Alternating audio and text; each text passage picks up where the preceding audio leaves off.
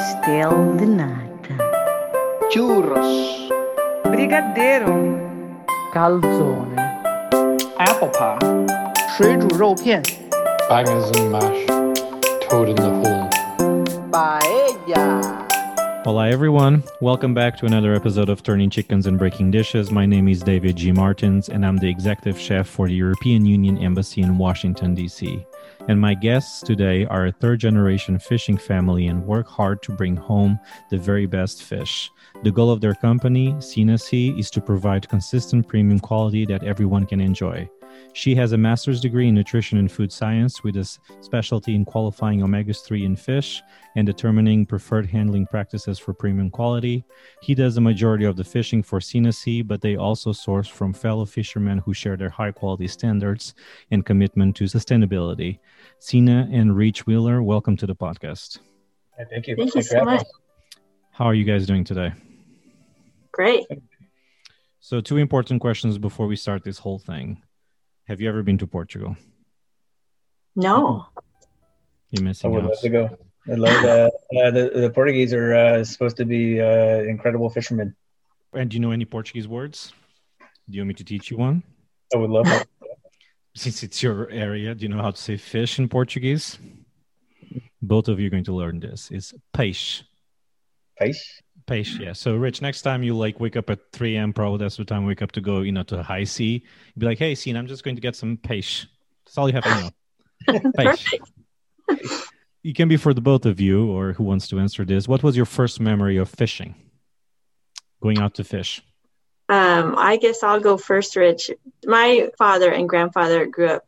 My dad fished and my grandfather commercially fished, and they all long lined out of Seattle up in Alaska. So I was a teenager when I started going out on my dad's boat on the long liner, and there would be a crew of about 5. And I remember we were out fishing and the seas weren't horrible, but there's definitely some lumps out there. And he says to me, hey, why don't you jump in the galley and cook up some eggs? And I was like, oh, okay. Not only did I not know how to cook, but you get in the galley and it's this really old stove and there's these weird metal bungee cords to hold the pans in place because the boat is rolling. And anyways, I ended up with eggs sloshed all over the stack, all over the stove. I mean, to do scrambled eggs on a rolling boat is actually much more difficult than it sounds. That'd be my first. And would be, probably going through the Ballard locks for the first time, and see the family waving at you from the boat and heading out to sea. How old were you? Say 26. Okay. My only time fishing, and if you can call that, we were just at the dock. It wasn't on a boat. And I was probably 5, 6. And my stepdad, he I don't even know how to use the proper terms, but he was, when he was launching the thing, whatever, the hook got stuck on my cheek. So I was like, we'll never doing this again. So that my start in love for fishing stopped right there. You were talking a little bit about this, but so you're a third generation fishing family. Can you talk a little bit about the history of Sena? Well, my grandfather, Lars Jangard, he immigrated from Norway in the 30s, and he had 13 brothers and sisters. So about half of them ended up immigrating, and when they came over, they would each hook each other up. It was kind of like you come over and you get a boat and you start fishing. So they lived out of Ballard in Seattle, which is a hotbed for Norwegian immigration. And they all started fishing. So my grandfather fished, my great uncle fished, and then my dad fished. So Sena came from that, but really, then Rich started fishing. So we have a long legacy of fishing, but Sena is newer. So we've been doing Sena for about 7 seasons. We've just been spoiled with great fish all our lives. And it was actually looking at the kind of the grass-fed beef industry and going, wow, it's really cool how these ranchers are promoting their meat as something special, above what you can get at the grocery store and how they handle it. And we're doing all of that. Maybe we could promote what we're doing and get our catch directly out to people. So that's where Sena really came in. At that time, we were kind of like a lot of fishermen, bringing our catch to our friends and neighbors. And actually, Rich would spend a week bringing fish around to people. And so it kind of came really from that organic place of wanting to just get our fish out to more people. So one of the things you're very proud of, and you mentioned even on your website, is that your fish stays with you from beginning to end, and you handle the entire process. How is that different from your competitors? And how did your education, for instance, your background in nutrition, influence that process? Well, it's really special in our industry. Usually there's a fisherman, and then the fish is handed off at the dock, and it goes to a processor. It actually exchanges many hands throughout the process. And the way that we catch fish, we're part of the community in Cordova, and Rich, you could probably speak to this, but during the process of Sena C, we were having our catch cut by somebody in the beginning, a small local processor, and when their business went up for sale, their plant, we bought it. So now we catch the fish, and we actually cut that fish in our own custom processing plant, and then it goes to me and I ship it out. So it truly does go direct all the way through. And Rich, you can probably speak more to it, but it's that, I don't know of anybody else that does that, every aspect like that. Yeah, vertically integrated all the way through, catching the fish, bleeding the fish, handling the fish, offloading the fish, watching it get processed here, all the way through to selling it when we go home during the wintertime. So it's a pretty vertically integrated business. So let me ask you this, Rich. If I tell you like, oh, I'll cook for you. I have this great halibut or this great steak. What do you prefer? Oh, see. Of course, halibut. Of course. I would tell you, let's break out a cedar plank and do halibut on a cedar plank. Perfect. One of the things that a lot of people don't know, the quality of the fish better frozen right after you catch it or fresh from a fish stand 3 days later? That's a really good question, because there's a fresh frozen thing. And I say, if you're on the boat or you live on the coast and you can get fish fresh off the dock, by all means, go for that. But if you're not right there getting it off the boat or off the dock, then your fresh fish can very often be 5 days old or 7 days old. So bringing it in and processing it and freezing it in quality, freezing it very cold, vacuum sealing it, we wrap in parchment. That's going to be fresher tasting than something that has sat in a fresh case. We stand by that pretty strongly, and we eat a lot of fish. And I remember when my dad first started ordering, of course, he's was a fisherman. He started ordering in the wintertime, and he had the first bit of fish, and he was just blown away at the quality in the wintertime. So it really is special that way. You mentioned your dad a little bit. So as you mentioned before as well, your family comes from Norway, and they came from in the 30s. Is there anything that you are aware of when it comes to technique or even to the whole process that is done differently from Norway and United States? Yeah, so a lot of long lining, of course, has always been a little bit more up the Norwegians' alley for some reason, coming from Norway and cod fishing and everything else, and then evolving to more of a in the olden days, even Sena's dad would tell me of stories that they'd go out and make 21-day trips up in Alaska, leaving from Seattle, come up to go out west, to Dutch or something like that, make a trip, and then bring that trip all the way back to Seattle. And some of the fish was old. They would, layer ice the best they could. But our practices today, how I broke in was Sena's dad was really top quality guy. He demanded that the quality of the fish was foremost. From there, after he retired, I was, continued on the boat for another, I think, 10 years later, and we continued those, good quality practices all the way through. So it worked out real well.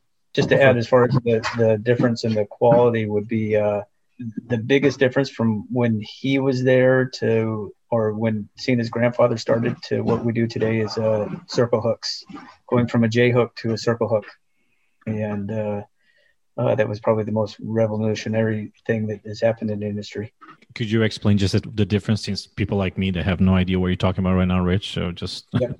Yep. So J hook is just your traditional hook that we would see as, all growing up. It's just the shape of a J, and they would catch fish. But then somebody invented the circle hook, which is in this shape of a circle, and the catch ratio went up just hugely. It was like the people that did it, they couldn't figure out how they were getting beat. Yeah. And it was all by circle hooks. So, Rich, for you, what's your day like when you go out for fishing? Because actually, the two of you, for people listening, you guys are not together right now in the same room because you're in Alaska, right? And Sena, Right. she's in Washington, Seattle. Right. So, what's your day like? What time? I'm sure you don't wake up at 9 a.m. So, what time normally? How would be a good day? How would you describe a good day for you when you go out So to high sea? generally, I salmon fish more, so our openers would begin at like 7 a.m. And then get up at generally 4:30 in the morning, pull the anchor, looking around, looking for a spot, and then going from there. And then the opener will start. You throw your bag out and drag your net out and run in your net, looking for hitters and everything else. Well, I think also, for a 7 a.m. opener, you would go out the night before and sleep on anchor. Right? On a good day, what's like, if Sena calls you, be like, hey, did you have a good day catching some salmon? What's a good number? I think a good number would be, 200 fish day would be, a decent day. 200 salmon? Just two? Yeah. I'll have salmon for the whole year. Yeah. Perfect. Yeah. Okay. Yeah, good Copper River salmon for 200 days of the year or 365. That's a good day. I'm glad you just said that because that will be one of my questions. Alaska is very famous for having the copper salmon. Why is this fish so popular and the difference between other salmons?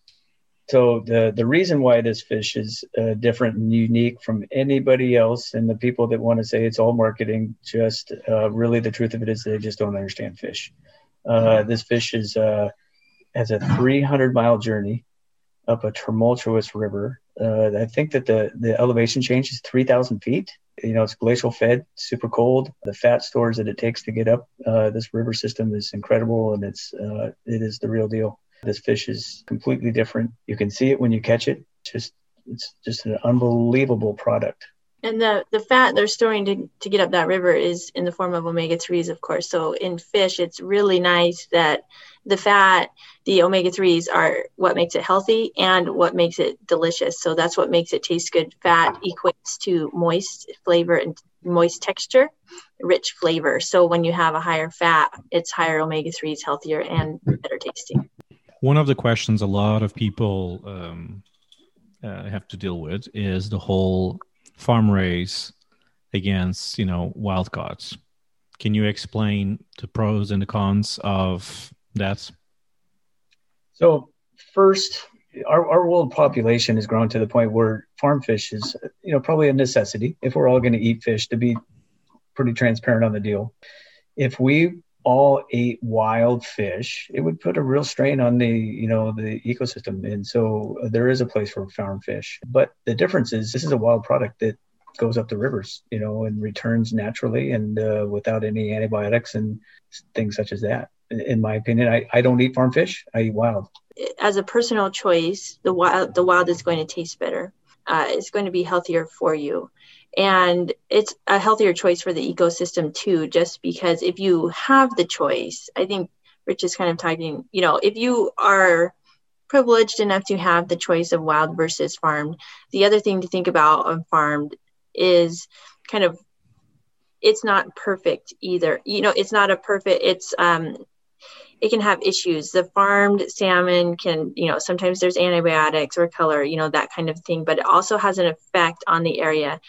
They can have fish lice and some diseases. And so there is, troubling aspects of farm fish for sure that affects the rivers and the areas that they are in. And it can sometimes affect the wild stocks. So I like to, it's important to have fish for everyone, but I think it is, I would put my preference on really making sure that the wild stocks are being managed sustainably and that the rivers and the oceans are being taken care of so that those wild stocks have healthy returns. I think that is where a lot of the emphasis should be, because the fish farming has its own, definite issues for the planet and for the fish.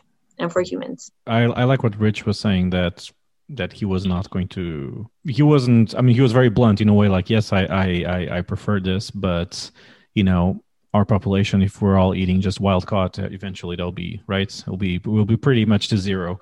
But so do you think it's a trend more and more to go for farm raise? And do you think consumers are more aware of the problems or the pros and cons of that each has, or not necessarily? Because one can be cheaper than the other. Do you think it gets worse in the future, or do you think there'll be more and more different companies doing, for instance, farm raise against to wild caught? I just want to say one thing real quick, Rich. I think that there's a price difference. Usually wild is more expensive. And I think it's just important, like you just said, if we all ate wild fish, the stock would go down to zero. And I do want to make an important point there that, our stocks are managed for sustainability. Yep. If everybody went out and bought wild fish, it would be gone from the store, but not from the rivers. So we don't catch all the fish. Yep, so right. The consumer doesn't need to worry about being the one to eat that last wild salmon, because our sustainability practices make sure enough salmon, escape and spawn. So the limited supply is, just to remember, it's the supply at the grocery store, if that makes sense. So that if the stocks were to go down, you would have less available at the grocery store because we would be letting more fish through to spawn. And then the price would go up on the wild. So the price, I could see the price going up, but it wouldn't be that people at the store feel like responsible that they ate the last wild salmon. Does that distinction make sense? Yeah, it does. That's a great point. To get back to what Sena was saying about the sustainability, and that is it right there. We are so tightly regulated that I could be starving, and my well-being as a human being is completely overlooked for the sustainability of this fish. Alaska is the model of sustainability. It's pretty cool. So there is, the unfortunate part of it is that Alaska is this premium product. Alaskan wild fish it is what everybody desires. Why is that? So because of it's still cold waters up here. We take really good care of this fish, and it's sustainably harvested. There's just this isn't the Wild West out here where you get to take whatever you want. We're really regulated. We're observed taking the fish at all points, and the fish's well-beings and the runs and the returns are always put ahead of anything else. And like you were saying, it's coveted because the quality, the eating, the taste and texture coming out of that cold water. Like Rich was just saying, they're icing up boats. The boats have ice. Fish are taken care of right away, and that makes a big difference. Getting the temperature of the fish down immediately after coming out of the water. I think small things like that make a really big difference to the quality down the line. What we're dealing with here is real American families at work here. This is a family business. My kids come and work here in the facility. Sena is supported here. We have 20 some odd employees that are also supporting their families here. This is just 60 North and Sena Sea. This is all on wild fish. There's no farm fish that comes through here. So this is, a real deal. You mentioned, and you guys can talk a little bit more about, if you want, the word sustainability. And we hear that a lot more and more in the food business. What steps do you take? You already mentioned a little bit to maintain sustainability. Well, sustainability is really fully baked into our industry. So we have, our fishing is regulated. We have permits, and the fish is counted coming up. So this is salmon. I'm talking about specifically halibut and black cod are regulated differently and separately. They're counting the fish coming through. They have escapement targets, and they're not going to open that fishery to fishermen unless they're reaching those targets. And they're watching that throughout the season. It's not just, we reached it and the floodgates are open. The fishing, the Copper River area where we fish is about the size of, I think, Rhode Island. It's really huge. It's not getting covered with nets. It's just they're allowing fishing during 12-hour periods or 24-hour periods. It's only twice a week, and they're watching those numbers. So sustainability is really about making sure that there is enough fish, breeding for the next year, for the next year's run, or the next 4 or 5 years. So sustainability is about the future run and not catching so much that there's nothing left, obviously. And, in Alaska, it's actually, in the Constitution is written in. Alaska understands that this is what their whole state thrives on. So they've been using sustainable practices way before the rest of the country or world, because it's so important. But to us, sustainability is even more, you look at, a multi-generational fishing family, and most up here we're not unique in that. We talk about bringing our kids out, teaching them to fish sustainably and responsibly, and, knowing that there will be an industry and, fishing for them if they chose, like we had. So for us, it's really it's all about zooming out and taking the much longer view. I know you said it's more salmon normally you catch, but is there any fish that you catch that is particularly difficult, and why?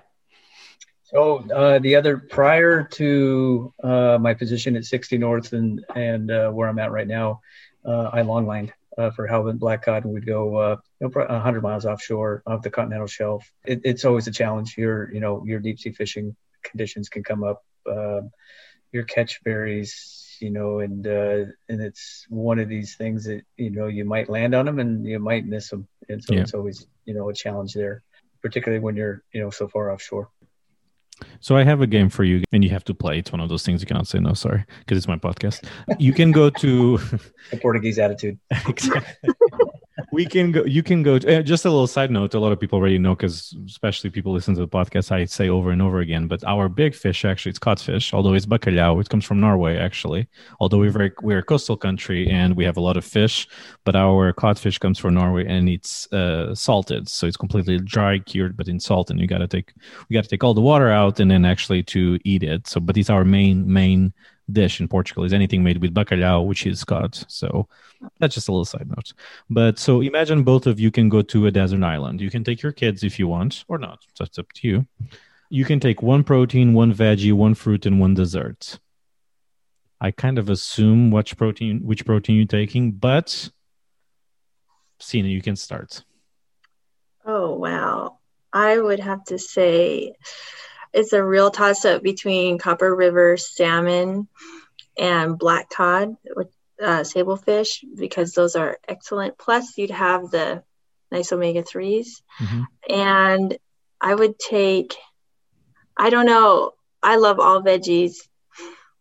Brussels sprouts popped into my mind because I love Brussels sprouts, but I cook with a lot of onions, so I don't know if I could live without onions and garlic. Okay. That's two. So I'm cheating here. And dessert, I would go with ice cream. And the fruit? Did you say fruit? Sorry. Oh, did I say fruit? Oh, no, I have this theory that apples are one of the best fruits, or actually foods in the world, a perfect apple. So I'll take that. How about you, Rich? Copper River King. Vegetable. Asparagus. Okay. Fruit, blueberry. Do I get any beer?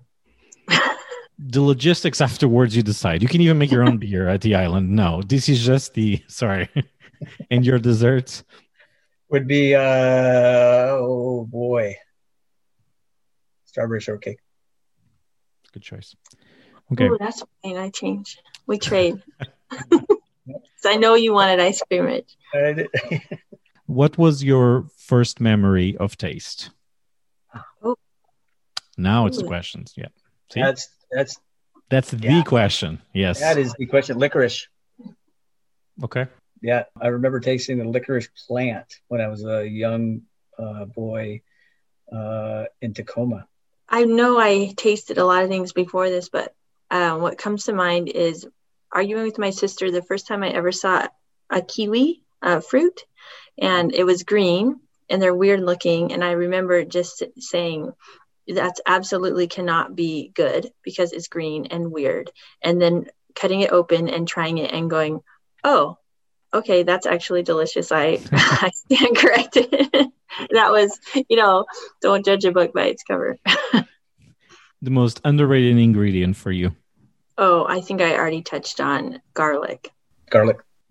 Overrated ingredient? You know what? I'm going to take that back. I'm going to change it in cinnamon. Rach, I'm sorry. No, I'm joking. You can. Which one? Cinnamon. Cinnamon is the most underrated. Yeah, it's awesome. Overrated ingredient? Overrated. Too much garlic. And Sena eats too much cinnamon, right? That's the overrated. Oh, I would say, I want to say like maybe for cooking like a high-priced wine, because you could get away with probably a low-priced wine for your cooking. What is the best breakfast you can have? Biscuits and gravy. Oh, yeah, I would say a homemade egg McMuffin, like fried egg sandwich. It sounds perfect. What is the strangest combination food-wise when you see people putting 2 or 3 ingredients together that you just cannot accept? I once went to a friend's house and the mom fed us for snack a rice cake with mayonnaise and peas. That's That was stretching. That's stretching. Okay. White bread, peanut butter, pickle. Okay. That's too weird. Yeah. That's weird. I've seen it. So the name of the podcast is Turning Chickens and Breaking Dishes. Those actually are 2 Portuguese phrases.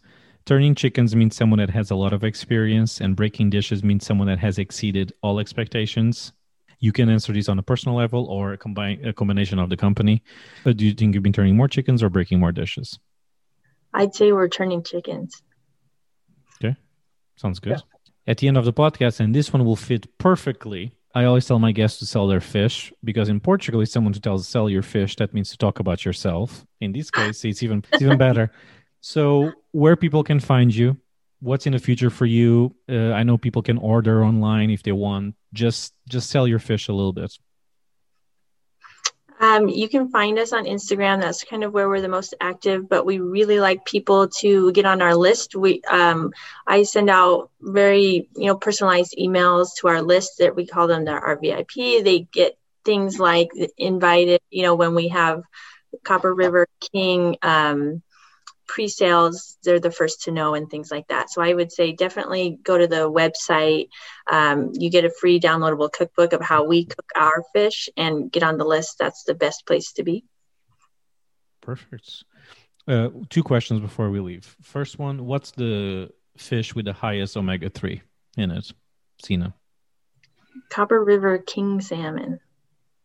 Okay. The one with the lowest, do you know? That a lot of people might think it has a lot, but it's actually a myth, or? Halibut is very low. People like it because it's lean, and so it's very low fat. I love halibut.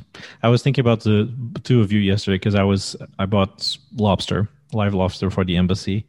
And actually I always tell some friends when they ask me, it's for me the most overrated ingredient, because you buy this big lobster and when you take the meat out, it becomes a tiny thing. There's nothing. So that always makes me frustrated. But anyway, and do you still remember how to say fish in Portuguese? Fish. Peixe. Did you get it, Rich? Oh, pike. Peixe. Yeah, Rich, he was smart. He was saying like very like fish. So see how so I could say, yeah, absolutely, you got it. Yeah, you got it. So this was a pleasure. You're breaking up. This is an absolutely pleasure. Alaska is one of the states I would love to visit. Unfortunately, it's one of those states that takes 9 million hours to get there. But dog sledding and all of that, I might go fishing with you. Yeah, love to have you out. I'll tell you honestly. So when I broke into fishing, the Portuguese were regarded as very, very good fishermen. I broke in with a guy that actually broke me in. He was broken in by a Portuguese down in Port Bragg, California. It's a big deal. It's so you come from great fishermen. I always say Portuguese people are awesome. Nobody believes me just because I'm Portuguese, but thank you. I'm with you. I want to go sometime. It sounds beautiful. Please go. You would love it. So thank you very much for both of you. I know this is busy times for both. Rich probably tomorrow will go back on the sea, and I hope to catch up with you guys again soon. So thank you. Thank you. You bet. Have a good one. Thank you. Bye-bye. Thanks. You too. Bye-bye. Thank you very much, Sena and Rich, for coming on the podcast. Again, I want to thank all of you for your support. It has been an absolutely pleasure for me to do this podcast. So keep telling all your friends about the chickens we are turning and the dishes we are breaking. Don't forget also to follow the Instagram page, Turning Chickens Breaking Dishes. You can also support this podcast going to buymeacoffee.com/dmartins. And if you have a concern, question, suggestion, or if you just want to tell me that Portugal is just an amazing country, you can send me an email to info@turningchickensandbreakingdishes.com. I will see you next week. Eat a lot of fish. Stay safe. Be happy. Adeus.